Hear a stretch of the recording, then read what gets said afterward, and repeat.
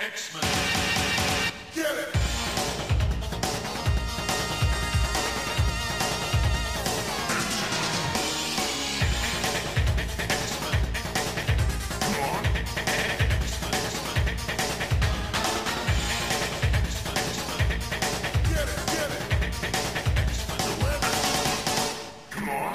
Hey everyone, and welcome to another exciting episode of Battle of the Atom. This is your weekly X-Men podcast where we rank every story from A to Z. I'm Adam. And I'm Zach and Adam! Hey, what's happening, man? I mean, nothing much. Talking about Madeline Pryor. Have you met her? She's wild! You mean the Aussie X-Men's lady in a chair? Yeah, I'm talking about the Goblin Queen herself. Oh, yeah, there's some different versions of Maddie out there. I think we're going to cover a few this episode. Well, we are, because we've got someone here who likes Madeline Pryor a lot. She is future podcast host of the X-Men anime podcast that, with three of you guys jump on over to patreon.com and sub at the $5 level, we're just going to start doing. It's Luz Bianca. Luz, great to have you here. Great to be here, Zach. It is great. I'm excited. Now, let's, for people who don't know, what's your deal? Well, I guess the main reason I pressured you into getting me here is because I really love Maddie. I wouldn't call myself like a Maddie expert, more like a Maddie aficionado, a member of the Maddie cult, let's say. Well, she has on several Earths actually started a cult, so that tracks. Yeah. But beyond my huge, ginormous love for one Madeline Edith Pryor, I am a writer, a tweeter, a student. I'm actually in a dorm room right now, so if you start hearing people yelling, it's college students. Yeah, we're going to edit all that out as much as we can. Also, is Madeline Pryor's middle name actually Edith? I don't remember that, but I could be wrong. According to Google, it is. I trust the Google machine. Google is uploading all of our, anima and all of our thoughts to be sent back to us later, so it all kind of works out. Yeah. Exactly. Soon we'll all have the middle name of Edith, and it will be fine. Anyway, Zachary Xavier Files Edith Jenkins. Nope, it'd be Zachary Xavier Edith Files Jenkins, I think? Yeah. That tracks. Anyway, something like that. I want to talk about Uncanny X-Men 174 to 175. This is collected in the From Ashes trade, and I think this is the most From Ashes story there is. Oh, I love this. I'm holding my first printing of From the Ashes. I love this book. Yeah, this is the story about Cyclops' first wedding that ends poorly, but is good. His wedding to Madeline Pryor. It's written by Chris Claremont with art by Paul Smith. Now, what happens in this story, Luz?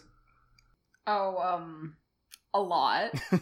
Yes. Because, for those of you who don't know, Jean dies in Dark Phoenix Saga, then Scott flies to Alaska for a reason, I forget which one, probably just to be sad. He does that more than once. And he sees this woman who looks exactly like Jean, only she has, slightly different hair. And he starts falling in love with her, but there's always in the back of his mind this question, is she actually Jean? And this is sort of the first arc where they, really get into that question. So, it starts with him proposing to her, which, nice. On a spaceship, on his dad's spaceship, where his dad that was so sweet. I actually, kind of love the fact that we don't actually explicitly see him getting down on one knee. It's very heavily implied that something like that happens, but it sort of gets to be a private moment for them, which I feel like they have so little of. Well, yeah, because 5 seconds beforehand, his dad and his skunk swinger girlfriend pop in and say, "Hey, you crazy kids, how you doing?" Yeah. Oh, man. We've not talked about Corsair a lot on this podcast, and that's our fault. It really is. He's delightful. He is, and Hepzibah is great here. She just has a few frames, but she really has a lot of personality here. Yeah, she asks Scott if he'd die for Maddie and vice versa, and that is just such a messed up way to frame love, but also such an X-Men way to frame love. Oh, it's a very X-Men way to frame anything. I love it so much. Like, this is peak melodrama X-Men. Because you go through this issue, everyone's horny for somebody. Well, it's great. Yeah, the issue is called Romances, and we're getting this storyline with Scott and Maddie.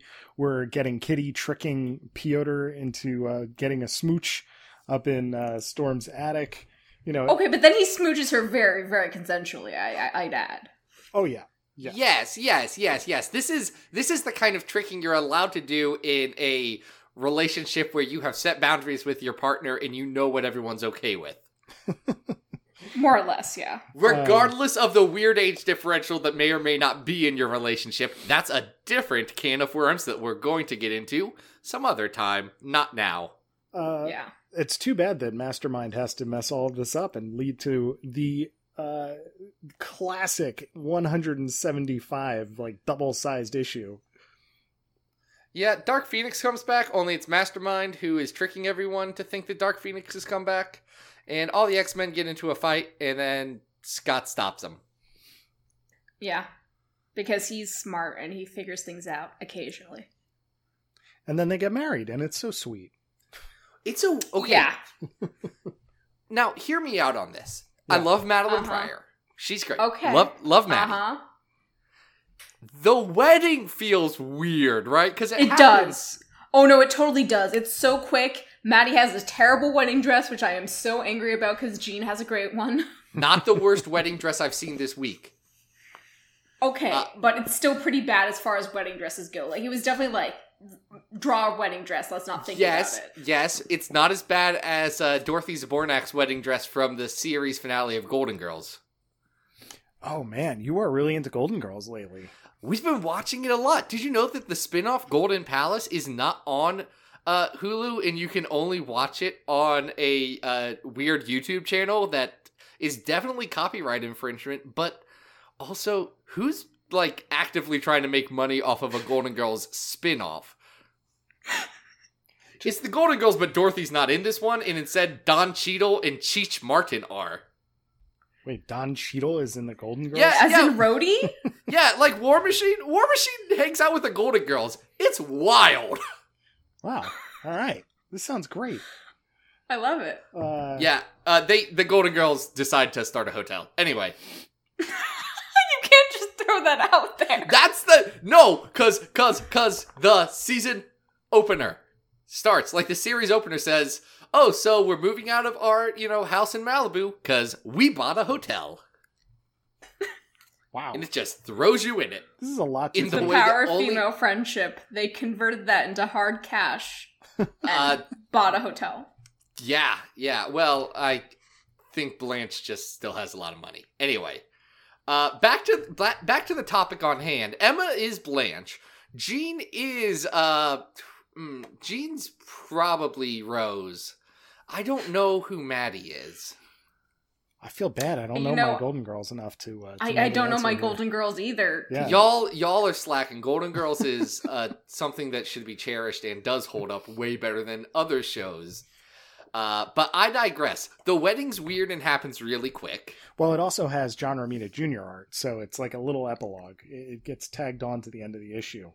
Yeah, and also, I think I wrote about Scott's little monologue to Jean's gravestone, which does in fact acknowledge that nothing's there. It's just the marker on Earth for her. But it's funny because this is a really good issue, but the context of Inferno and everything that follows really changes some of the tone of it for me. Yes. And some of the subtext for me. He says, I'm glad she isn't you, but he's not. You definitely know he's not now. And he says that, I had magic with you, but now I have a chance at making magic with Maddie, a different kind, which is true. But the fact that he's framing it as a chance and not something he's already had would have been, a major red flag to me. You can't just enter into marriage with someone who you acknowledge your relationship with hasn't even really started yet.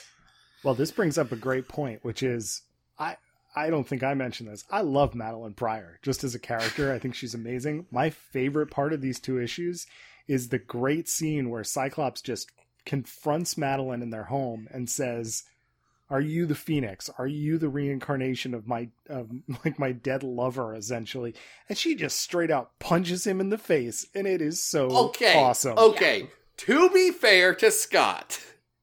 Oh wow, Scott apologist. I wasn't ready for you to do that. Go for it, please. To be fair to Scott, he's being heavily gaslit by Mastermind at the time into believing that this is truth. So, like, yeah, he's being a jerk. I feel like so many of, like, Scott's decisions, like, especially when it comes to women, like, come down to being, like, heavily gaslit by someone. Like, in this case, yes, that's 100% what happened, and I love him, and Maddie is very right to say, no, I'm my own person, I'm not Jean, which, again, with retrospect, makes all of this stuff even better, when it turns out, I was like, I'm kind of right, he's kind of not wrong on this one. I mean, I just really wonder, what was Claremont thinking when he made the decision to give Maddie Jean's face? Well, I mean, if you believe his interviews, he wanted Cyclops to actually retire from the team, but it makes for so much more fun drama when this gets stretched out this way. And then, of course, opinions may vary on Inferno, shall we say. But I do think it's a little bit of a irony that Cyclops is smart enough to outsmart Mastermind and solve the day in 175. But in 174, Mastermind leaves a photo of Jean on the floor of the aircraft, and he's like, how'd this get here? I have no idea. I have no suspicions whatsoever about anything that's happening right now. Like, come on, Scott. Come on, Scott.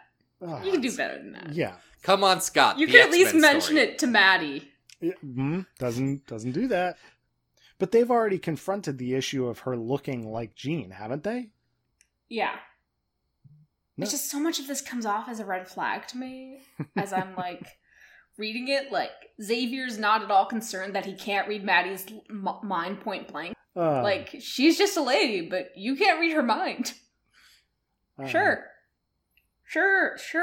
Context aside, I will say I just absolutely love this lineup. I love the Paul Smith art. I like the sequence of events where they're all being tricked into beating each other up. It's just a really fun pair of issues. I enjoy it quite a bit. This is from one of my favorite eras of X-Men. This happens right after the Wolverine wedding arc. And it's great. I love it. Okay, but one more red flag. Oh, yes, keep them coming. Okay, in issue 174, Kurt literally says that Storm, Ororo, saw the Phoenix in Japan the day before they met Maddie, which, fine, it probably lines up if you read it again. But in the literal next issue, 175, Ororo refers to that as she says that thing happened, like, and I quote, a few weeks ago. Which means Scott has known Maddie for a few weeks. Well, okay. So, the X-Men didn't meet Maddie until Wolverine's wedding, which was, like, issue 73. Also, the wedding didn't happen. But Storm did get a good haircut. So, I can buy X-Men only knowing it for so long. However, Storm, girl, bring that up. Mention that. Yeah. Yeah, mention the whole Phoenix you saw. Might be a good plan. Yeah, that is probably actually how it turned out now that I think about it. I was just so scared for a few seconds there. Like, oh no, honey. Oh, honey. Well, remember, Scott Summers is only 28 years old, so... Well, even younger here, obviously. All of these things are on a collapsing timeline that happen over the course of several days. Just don't look at the timeline. But speaking of lines of stories and things, we have a very long line of stories ranked in terms of how good and or bad they are. In fact, we have 276 stories on this list. Holy cow. Ranging from number 1, The Dark Phoenix Saga, number 50, X-Men Season 1, number 100, Uncanny X-Men Fall of the Mutants, number 150, Exiles 1 and 2, number 200, X-Men and Uncanny X-Men Children of the Atom. At 250, we have Star Trek The Next Generation / X-Men Second Contact. At the very bottom, we have the Draco, which is right... Done.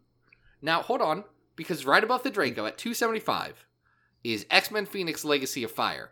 Luz, is this better or worse than X-Men Phoenix Legacy of Fire? How dare you even ask me that? How dare you? I'm gonna get up and leave this room right now. Please don't. We have two more stories to talk about. No, it's The obvious. question is borderline harassment, Zach. I know. I only do it because I care. Yes, it's better than that. I would go as far as to say it's better than X-Men Season 1 at number 50. This is good X-Men. I was going to say This is this very has good X-Men. got to be a top 50 story. So now I'm climbing up the list and I'm trying to find out where I would put this. Well, Does- right. Here's what I'll say. At number 23 right now, we have Uncanny X-Men 162 to 167, the Brood Saga, Mhm. Oh yeah. which is, it's the exact same era. Paul Smith, Chris Claremont, a little bit of Dave Cockrum action in that one. Adam, how do you feel about this compared to the Brood Saga? Brood Saga is better. Yeah. It's far more epic. Paul Smith is hitting, I think, a few more highs in terms of what his art is doing in those issues.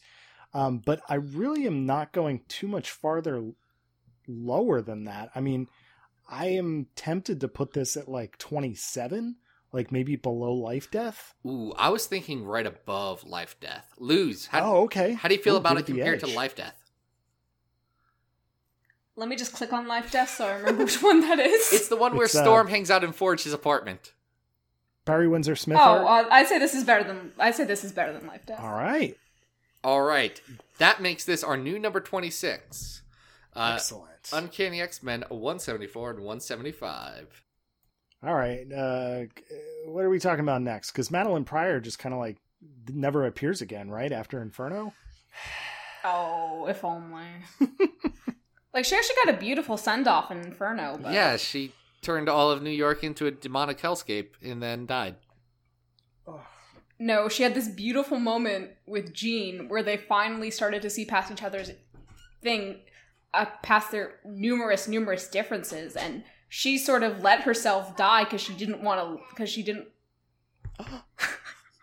My son just brought me ice cream. Thank you, Elliot. Say bye. Bye, Elliot. Bye, Elliot.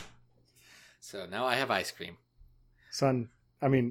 Zach, your son is so cute. I know, he's adorable. He's so 3. Oh my god. All right. Who was talking? Luz. So she gets this beautiful send-off in Inferno where she basically, like, says, like, not even in, like, a depressed way. She just knows that her story's over, almost. You know? And she has this sense that, like, if she comes back, she might only do more harm. And she's, like, willingly choosing to let herself rest and let her story end. Yes, and then unfortunately her consciousness is melded with Jean Grey, so that Jean Grey is simultaneously Scott's wife and ex-wife. Yeah, But- yeah. Oh, so weird. That was an interesting decision. More Yeah. unfortunately for her. And unfortunately for us, Adam, do you know what happens next? Man, I would love to say that Madeline Drexler...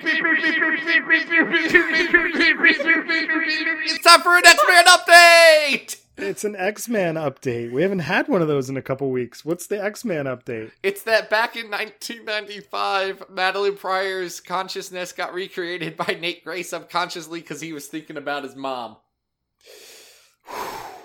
They make out later. It's weird. Oh, God. Yeah, and it's not like you can't tell. It's not like you don't have any sense of that from these issues. Well, We're going to talk about X-Men 5 through 7, The Man Who Fell to Earth. This is we written. sure did. This is written by TV producer extraordinaire Jeff Loeb. Mhm. You may know him from such classics as Cloak and Dagger, or Commando, or Ultimatum. He wrote that one, which was bad. He also wrote Hush and The Long Halloween. Again, Jeff Loeb, wild fella.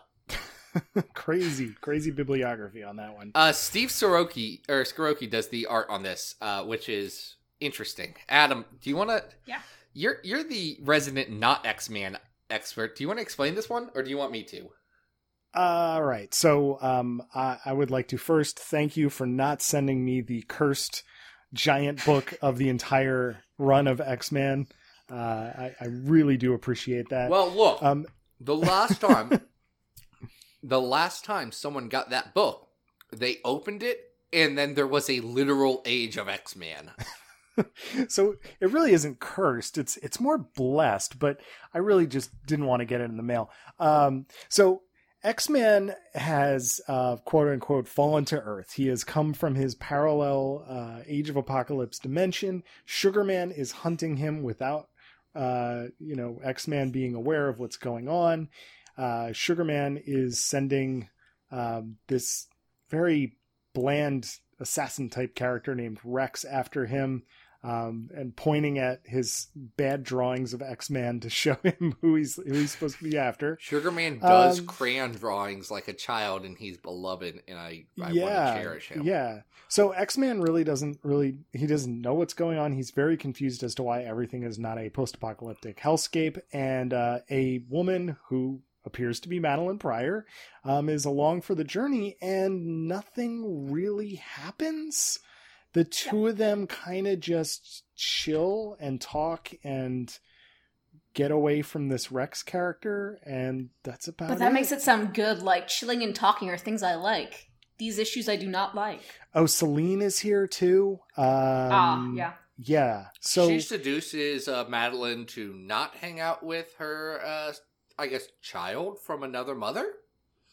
Oh, there's also, they end up in Paris, and there's a panel with a elderly little person in clown makeup mooning kids, and I didn't need to see that. There's also like that one panel where like Nate's like, we have to pay for dinner, which like, how do you even know that you have to pay for dinner, Nate? Like, where did you learn this? That's a great question. Just considering where he was like raised anyway. And Maddie just in this beautiful, by which I mean awful, just straight close up of her torso, she pulls money out of her bra and puts it on the table, and it's really, really gross. Hold on, wait. She got reincarnated out of thin air. How does she have money? Doesn't matter. That's actually what she says. It's a great question. She just explains it away. But you're asking great questions. Like, why is Nate not even more flustered than he is by his surroundings? He has no idea where he is, what he's doing, and yet things do still seem somewhat familiar to him, despite the fact that there's like an existing society here in the 616. You could probably like hand wave it with telepathy. Sure. X-Man is sporting his amazing scrunchy on the knee costume here. I still never understand that design element, nor why it's there or how it's the 90s. Shut up and enjoy it. There's also the fact that he like takes off his shirt off panel when he first meets Maddie. Like he has his shirt on one panel, then a few hours later he doesn't have it I'm going to be very honest. Nate, no. I'm going to be very honest. Nate Gray's the type of character that can go shirt or no shirt, I wouldn't even notice. Like, I'm just used to being like, oh, he decided not to wear a shirt right now. That sounds like him. Well, I was just noticing this because he was with Maddie, and I just wrote in all caps on my notes, I don't like this. Yeah. So here's the thing. Because I have read all of the X-Men series. I was going to ask, like, is this what the whole thing is like? Does it get better? Is it worse? There's several parts. Part one of your question. No, it does not get better. Okay. It pretty much stays at this level. For like the next 15 to 20 issues, there's a wild amount of 90s X-Men nonsense getting thrown out, which is enjoyable for some value of enjoyable. It's enjoyable if you're me and you like absolute nonsense continuity that will never be followed up and doesn't really make sense to begin with. I'm okay with that. Like if when the Sugar Man showed up, you said, "Oh yeah, give this to me. I want to know more about the Sugar Man." Then you're gonna be interested. Ooh, now I'm rethinking whether I want the Grand Tome. Look, man, I'm going to tell you, it's still not very good. No, I know it's not. At the end, there's some interesting Warren Ellis stuff that's, again, more interesting than good. He does cross over with the Authority. Right, yeah. Oh, okay. Anyway, but these are bad. But to my other point. Yeah, sorry. Sorry, this is what it started with. There is less incest content in X-Men than you might think, but still significantly more than I'm comfortable with. Oof. You know how they had that meme on Twitter about, like, find the X-Men comic from the month and year you were born? Here we go. I'm scared. So I was born in May 1998, Taurus, Year of the Tiger, and I found a ton of X-Men manga, and also the issue where Maddie gives this big speech about how Nate called to her and she came. Boy. That issue that's a crossover with Cable. That one's bad.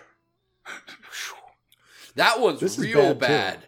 The X-Men manga that came out of that time is not good, but it's a manga adaptation of the animated series, which is kind of like That's at least fun. It's X-Men filtered through like 3 different sieves, so you get something else. It's at least it's interesting. This story is not. It's bad, and it kind of tapers off at the end and does nothing. And that could describe all 75 issues of X-Man. Yeah. Yeah, and I just wrote, okay, what was the point of that near the end of my notes? That's a great question. Nothing really happens in these 3 issues. We have villains. Like, I feel like they could have been trying with something to, like, have Nate, like, have this sort of, let's say, supportive figure in his life, and then have that ripped away for no good reason. Mm-hmm. But I doubt they actually follow up in that in any meaningful way. I mean, kinda. Maddie comes back later. She kills Nate's girlfriend / baby mama. Right. Again, then Threnody No. gets better too, so who cares? Death is meaningless. All mutants can be resurrected, so it's fine. Deep it's breath. Fine. No spoilers. Yeah, don't you dare. Oh, yeah. I also just wanted to point out that my very last note here is that basically all of Maddie's, like, serious love interests have either been Scott or simulacrums of Scott, aka, in other words, male relatives who probably bear at least a little physical resemblance, which, you know, that's super creepy, but also Maddie was a simulacrum of Jean. That's interesting and weird. Very, Yeah. very sinister. Don't you dare. All right, this is going low, right, guys? Because this is bad. Yeah. Okay. Oh, okay. yeah. Okay. Here's something on the list that I know this is worse than. Okay. And that is that time that Cable went to Genosha and had that big fight, which is at 225, The Long Way. This is worse than that. Oh, that's way too high. What are you doing? This thing is like... I'm thinking about Yeah, stories with that's Sugar way Man too in high. it. Oh, okay. Better or worse than Poptopia? Worse. Okay. Yeah. It's better Better. than Captain Marvel 2 and 3. Because that story was also nonsense. You're okay, but by saying that, you're saying that this is better than the Survival Guide to the Mansion and Morlocks Take Manhattan. Drat. Ooh. See, I feel about it almost the exact same way I feel about Wolverine 98 to 100, Furnace of His Mind, Anvil of His Heart. Yeah. Yeah, you're right on that one there. Telling you, man, it's gonna go lower than that. Is it better or worse than the first six issues of X Factor? Feel like it's worse. Feel like it's worse. Yeah, I feel like it's worse. It's worse. Is it worse than than a lot. Magneto Rex? I don't know. Like, once we get into the 260s, it's starting to become, like, offensively bad. And this is just blandly bad. Right? Mm-hmm. Mostly, yeah. So I would say better than Shadow Games, worse than X Factor 1 through 6. all right, I like it. So it's going to 262. This is our new 262. X-Man 5 through 7, The Man Who Fell to Earth. Sure, he did. You know, once I wrote an entire article about X-Man and had not read a single bit of his solo series outside of those first 4 issues. Is there anything you'd actually like to revise? No. I would like to talk about the time he became like a kind of like a celebrity mutant healer man in Central Park. That I want to talk about. There was once a point where we were going to be able to talk about stories about bands, maybe, and I wanted to talk about the time that Nate Gray was in a band. Big Pixies fan. Oh my gosh. Yeah, I forgot about his Baby Pixies tee. Oh, it's so good. You know about this, right, Luz? No. He has a baby tee and it's a Pixie shirt. Hold on. Yes, apparently Nate Gray is a Pixies fan, which, I don't know. That does not track for me, but okay. Nate, I said it before and I will say it again. And I am literally quoted in this article that I'm pulling up saying this, so I know it's true. Nate Gray only knows one Pixies song, and it's Where Is My Mind, and it's because it was on the soundtrack for Fight Club. That tracks. Yeah, he hates That sounds Doolittle. very 90s. He's really into the reunion albums. Oh, don't even do that. Don't even do that. Hey. Wait, this is a question. What do you like better, Adam? Doolittle or Surfer Rosa? I'm a Surfer Rosa person, but I'm also not really a big Pixies fan. Oh, really? So, See, I like Doolittle better. If I'm gonna go with a cast member from the Pixies, I will take the Breeders, and if I'm gonna go with the Breeders sound, I'd much rather go with Veruca Salt. So I'm done. And don't give me any of these new Pixies albums; they're terrible. I don't think anyone was, but yeah, he's wearing a Pixies baby tee and some acid wash jeans. It's very good, and an MC5 belt buckle. Yeah, that's the one that that one doesn't. Oh my god! Lose all of these were Messiah banned. Complex? Oh yes, the store's also called Messiah Complex. It's a different one. Wow. It's so many layers here.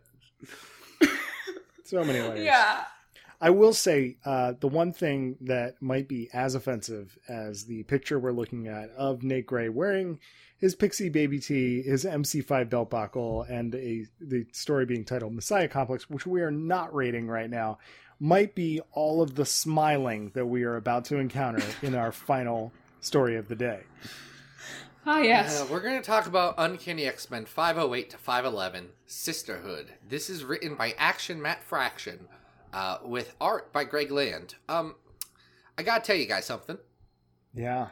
What is it, Zach? Uncanny X-Men 509 came out while I was working at the Quiznos subs in the mall.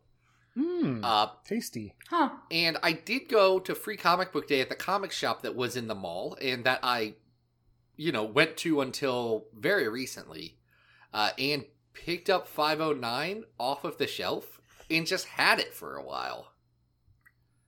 It was the only part of this I had any context for, and I still feel, I think 509 has the best moments in this arc. This is a bad arc where Madeline Pryor goes and tries to resurrect her old body, but she doesn't know how to do that. So instead, she resurrects Psylocke into Psylocke's body, or Quantum into Psylocke's body, because Psylocke was lost in space-time for a hot second. And then they fight, and it's bad. And there's a lot of smiles and some very weird horny content. Oh, yeah. I mean, weird horny content isn't exactly off-brand for Madeline, but she actually doesn't do nearly as much of it as I thought she would. No. Madeline, for this sisterhood that she's made, which this sisterhood's weird, because it's Madeline, Crimea, that's Chimera. Chimera, excuse me. Crimea is an annexed section of the Ukraine. Yeah. My bad. Let's not talk about that. Yeah, that's geopolitics. That's a different podcast. And then it is Spiral Spiral, my love. And Lady Deathstrike, who is described as Spiral's slave, which is like 8 different ways of not right. Yep. And then Quanin, but Quanin as Psylocke's mind-controlled old body? Are you forgetting the 2 Mastermind sisters? Oh yeah, Right. both Mastermind sisters are in this one. That part's kind of funny that they absolutely hate each other. I do like some of the Pixie stuff that's in this, and I like the way that the X-Men are introduced as living and being, like, integrated into the city of San Francisco. Sure. But the rest of this comics, it's got some flaws. Well, I feel like we've been visiting this Greg Land era a little more often lately on the show. Yes, And it's I'm come just- up a couple of times. I am reaching, like, I think if we go back to past episodes, I've been pretty gracious with my Greg Land criticism, but this one is really tough. It is pushing my buttons in ways that I am not, like, everyone is smiling. Everyone is making a facial expression in ways that don't line up with the scenes that they are in. Like, just the basic acting of the characters does not make sense. And I don't know. And that's not to let Fraction off the hook either. I don't like this characterization of Madeline Pryor. I hate it. I don't like the way that this sisterhood of these villains is designed. I don't like their arc, what they're supposed to be after, what they're doing. It's all just a mess. I don't know why they're a team. Like, No, I don't either. why I why mean- are they, that group, why are they together? Because they're all women. That's it. But, like, okay. if you're going to do a team of female X-Men villains, Mm-hmm. you could, like, the X-Men have a deep bench. You could get a good number of them together and, like, give them a purpose. Well, These and are here's all the- just here together because they're all ladies? Like, that's silly. It's also the problem with this is that, like, this isn't a bad team. It's not even necessarily a bad, like, pitch for an arc necessarily, but it's just not executed well. Like, you're bringing up an excellent point, which is we have no idea why this team is a team, what their motivations are at all. Like, it's just, okay, we're going to help Madeline Pryor. Why? Is she mind controlling them? Doesn't seem like it. Well, I think the implication is that she's offered everybody to bring somebody back to life. That they love, right? Like somebody they love. Yes. But And I know who Spiral loves. I know who the Mastermind sisters who does love. Spiral love? Who does Spiral love that's dead? Oh, you don't want to get into this. You don't want to get I into kind this. of do, because This is deep headcanon territory, and if Charlie were here, they'd back me up. let's dive. I want to go off of that, 12-foot high dive right into this headcanon. Okay. So, if you remember the Shatterstar saga, when Shatterstar loses his body because he's dead. Yes. Yes? Mhm. Spiral helps them, and she brings in this person who looks exactly like Shatterstar, named Benjamin Russell, and she starts crying when asked about it too much. I did not think we were going to get into Shatterstar Saga territory today, but I'm okay with it. Like, come on, it's not that hard.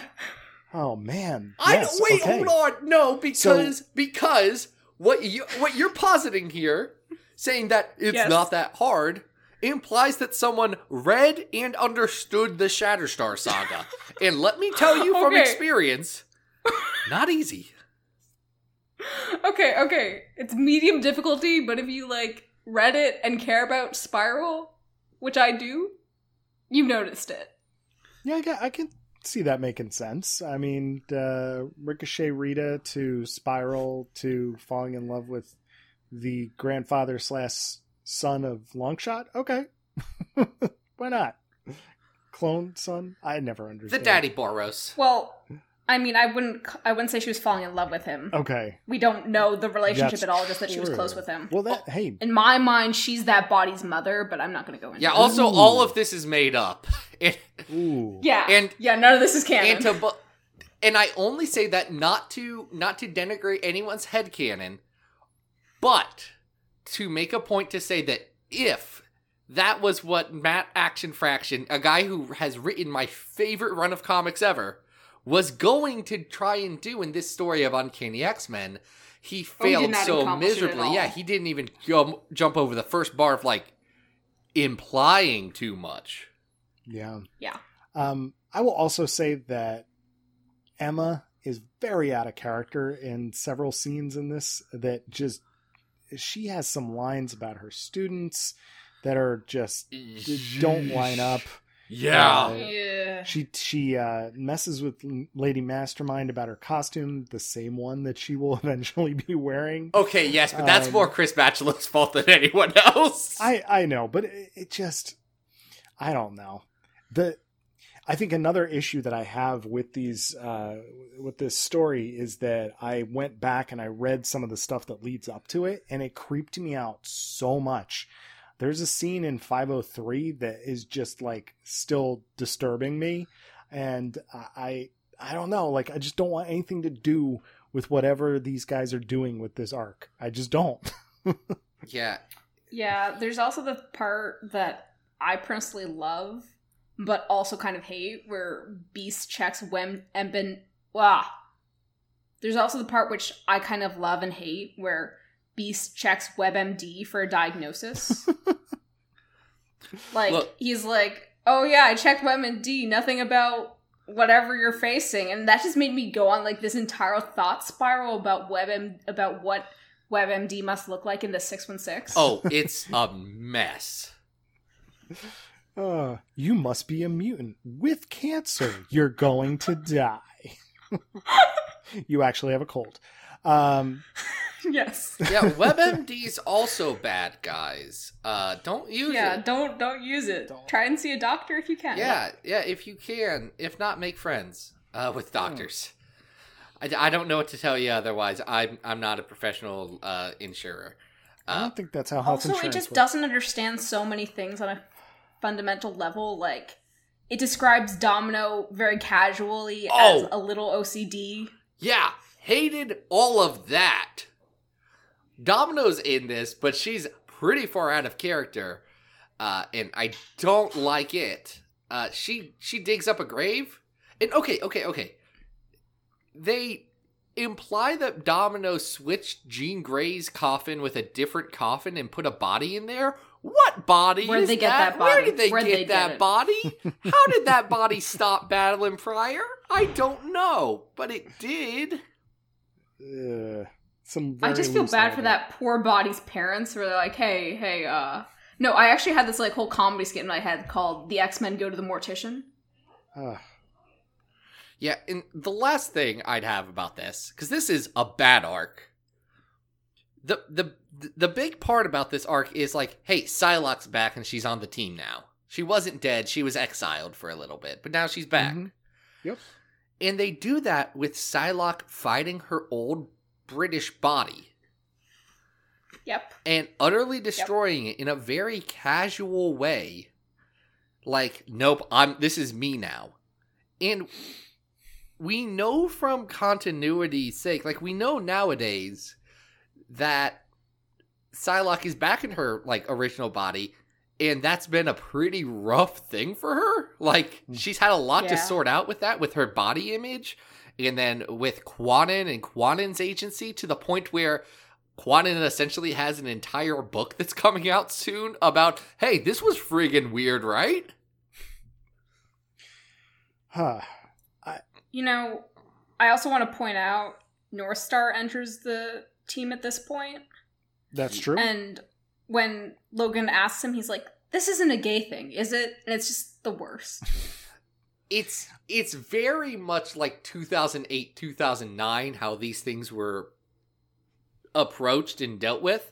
And I know that Fraction is, like, he's on level. He's a good dude. Is he?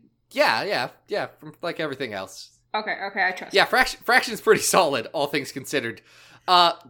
This was not handled well. I think it was well-meaning, but, like, poorly executed as we have moved on in our lives. And, like, the way culture approaches things. Also, I just love how little we're talking about Maddie proper, because she's just such of a non-personality in this. Yeah, man, like, I had a moment, and I DM'd you, and I said, hey, do we want to talk about all these stories, or do we want to swap one out? And I was really hoping that we would have swapped one out and then talked about, like, Secret Wars Inferno baddie?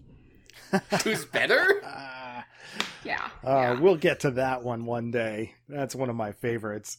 But that is to. That is not this, and I agree. Like, the actual characterization of Madeline Pryor seems wildly weird. It does not seem to make much sense or line up with any form of the character that we've seen before.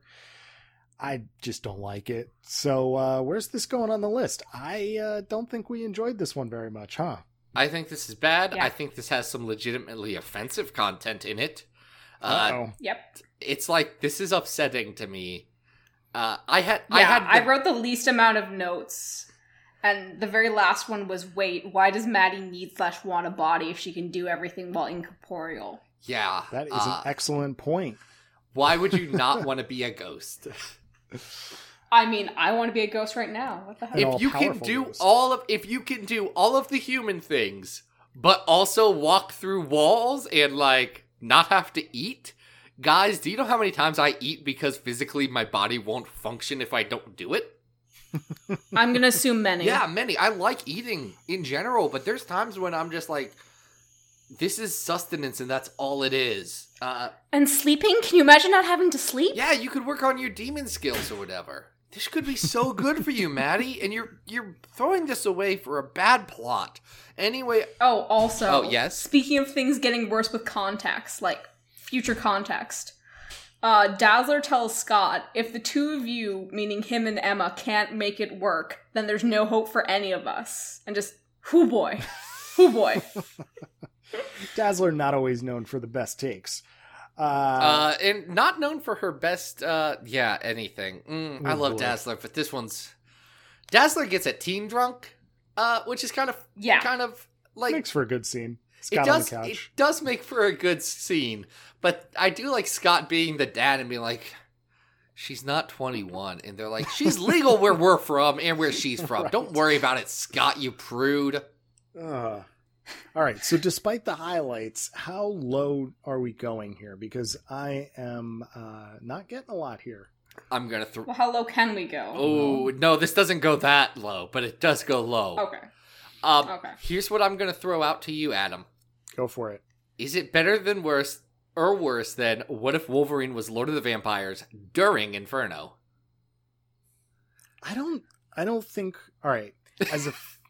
Let me say this, because I was ragging on Greg Land before, and I am actively like just bothered by this art in this artwork in this arc, which I don't feel like Greg Land has really like hit that button until right now, where I'm just like like it's just driving me nuts. However, that particular issue of What If looks so bad, like it is really, really rough. Like, it is the ultimate expression of rushed copycat image art, and it's bad. So I don't think it's quite that bad. I don't think it's quite as bad as X-Men 100th Anniversary Special, which is below it. But we're in the right territory. I feel like we are in X Factor Prisoner of Love territory. I think Eve of Destruction's better than this at 269. That had that one issue with Wolverine and Cyclops in the sewers. Yeah, so... with the Leinil Francis Yu art. You know, yeah. Upcoming X-Man artist Leinil Francis Yu. Oh. Yeah, I mean, as long as everybody's comfortable with it, I think being our new 270 is a perfect place for this. Right above X Factor Special Prisoner of Love. Mm-hmm. Okay. I'm fine with that. This is 270, guys. It's a bad one. Don't read it. Read better comics. Only read it if you're a Maddie completionist like me. Even then. Yeah. Read the summary. How many Maddie completionists are there? I'm kind of curious. There's me. Oh, okay. We got one. That's important. That's 3 stories, though, and that's all of the stories that we do on a story-to-story basis. First off, I'd like to thank Luz. Luz Bianca, thank you so much for being on the show. It was a ton of fun. Yeah, same here. And guys, if you want more me and Luz specifically talking, Adam's not invited. He's not our friend for this particular one, because if I'm being honest, I don't hate him enough to do this to him. And I appreciate that. Thank you. But you hate me enough. Yes, because if the Patreon, that if you search Battle of the Atom on Patreon, you will find, or just there's a link in this podcast. Go do it.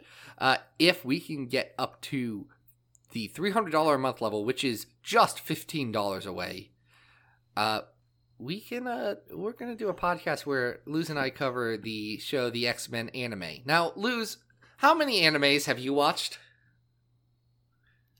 Too many. Adam, how many animes have I watched? Like 2. Yep. Yep, there we go. This is one of them.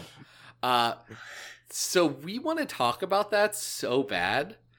And here's the honest truth, guys. We may in fact record this podcast and I will hold it hostage. Or whatever we need. But I'm very excited to get this project underway. But we need your help to get there, because I set a goal, and for some reason I am arbitrarily deciding that, we're gonna milk this one for all it's worth. So do that, because especially if you go at the $5 a month level, guess what, guys? You'll get an entire episode crafted around your suggestion once a year. You'll get early access to what we're reading every week, so you can read along and suffer with us. There's a lot of perks and a lot of benefits for joining the Patreon. It also supports this really cool podcast that I assume you like.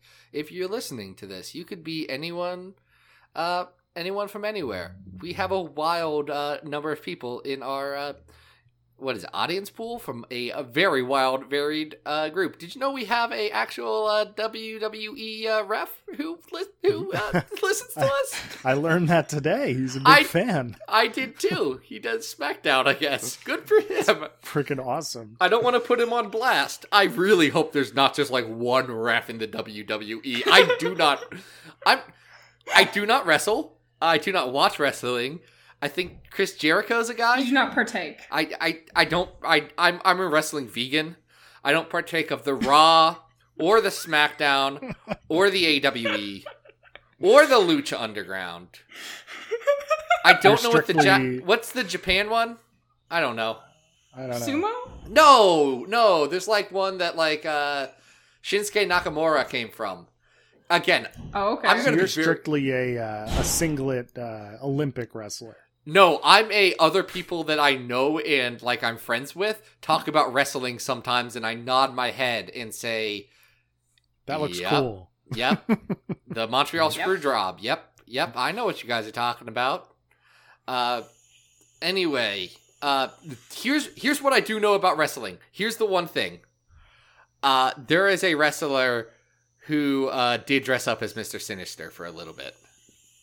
Oh, I love it. It's so good. I hate Mr. Sinister. Oh, I love Mr. Sinister. What? He's so good. No, I mean, I love him, but I hate him on Maddie's behalf. Well, yes, but he did give Maddie... He offends Milady's honor. He did give Maddie the best gift that anyone could give anyone. And that's a cape. Yeah. I was about to say life. Are you sure? No, it's the cape. It's the cape. He gave Maddie a cape. Anyway... If you liked this podcast, you can go over to XavierFiles.com. That's where you have all the latest and greatest in X-Men news, articles. We are actually, when Hoxbox rolls around and finishes up, we are going to be kicking off a series on the site covering all of the Dawn of X books. And really, they are not going to be the deep dive annotations that we got from Hoxbox, because frankly, no one's got time for that. That's just so much work. It's so much. And I can't make people do that. Chris and Rob are sweet, beautiful angels as they do that, but we can't keep that going forever. They're going to be more discussions about the issue, not really reviews, but just like in an imaginary perfect comic shop that isn't terrible and smelly and sexist that you could have with people. I used to have one of those. It went out of business. Marvel canceled all the X books, and I just went digital, and I didn't tell them. I said, it looks like nothing's on my pull list anymore. I'm just going to not show up. So that's what I did. But yeah, I'm really excited about those articles. They're going to be super fun. Adam, you're actually going to be writing one, aren't you? I am, yes. I have been put in charge of Fallen Angels. So our article is going to be called Missing Lobster, which Brian Edward Hill actually responded to some inquiries about Bill the Lobster today on his Twitter, saying, yes, where is the lobster, in a very knowing voice. So I am going to be sure to follow up on that when I interview him at New York Comic Con. There is no way Brian Edward Hill was expected for the amount of people asking about a dang lobster in his dark, gritty book. I don't know. Anyway, no, he said specifically, yeah, I hadn't read the original Fallen Angels when they offered me the gig. I liked the title. It sounded neat, and they wanted to use it. Well, we'll get into that. Oh, we will eventually. Yeah. And then also twitter.com. I'm at Xavier Files. Adam, where can people find you? Guys, you can always follow me on Twitter at Arthur Stacy. We are coming down the home stretch of Bish and Jubes, the Cross-Time Conundrum, over at adamrec.tumblr.com. And if you'd like art in your inbox, go over to patreon.com/adamrec. Luz, where can people find you? Twitter, mostly at LuzBianca417. I'm also on Patreon at LuzBianca if you really feel like throwing money my way, because I'm not putting much on there. But yeah, mostly Twitter. All right. Next week, we are going to be talking about an interesting topic, and that is writers coming back home to something that they did a while ago. Oh no. No, it's going to be fun. It's going to be... It's a little oh yes, it's a little oh no. It's going to be fun. There's a little bit of good, a little bit of bad, a little bit of weird. But until then, this has been Battle of the Atom. We hoped you survived the experience. Get it!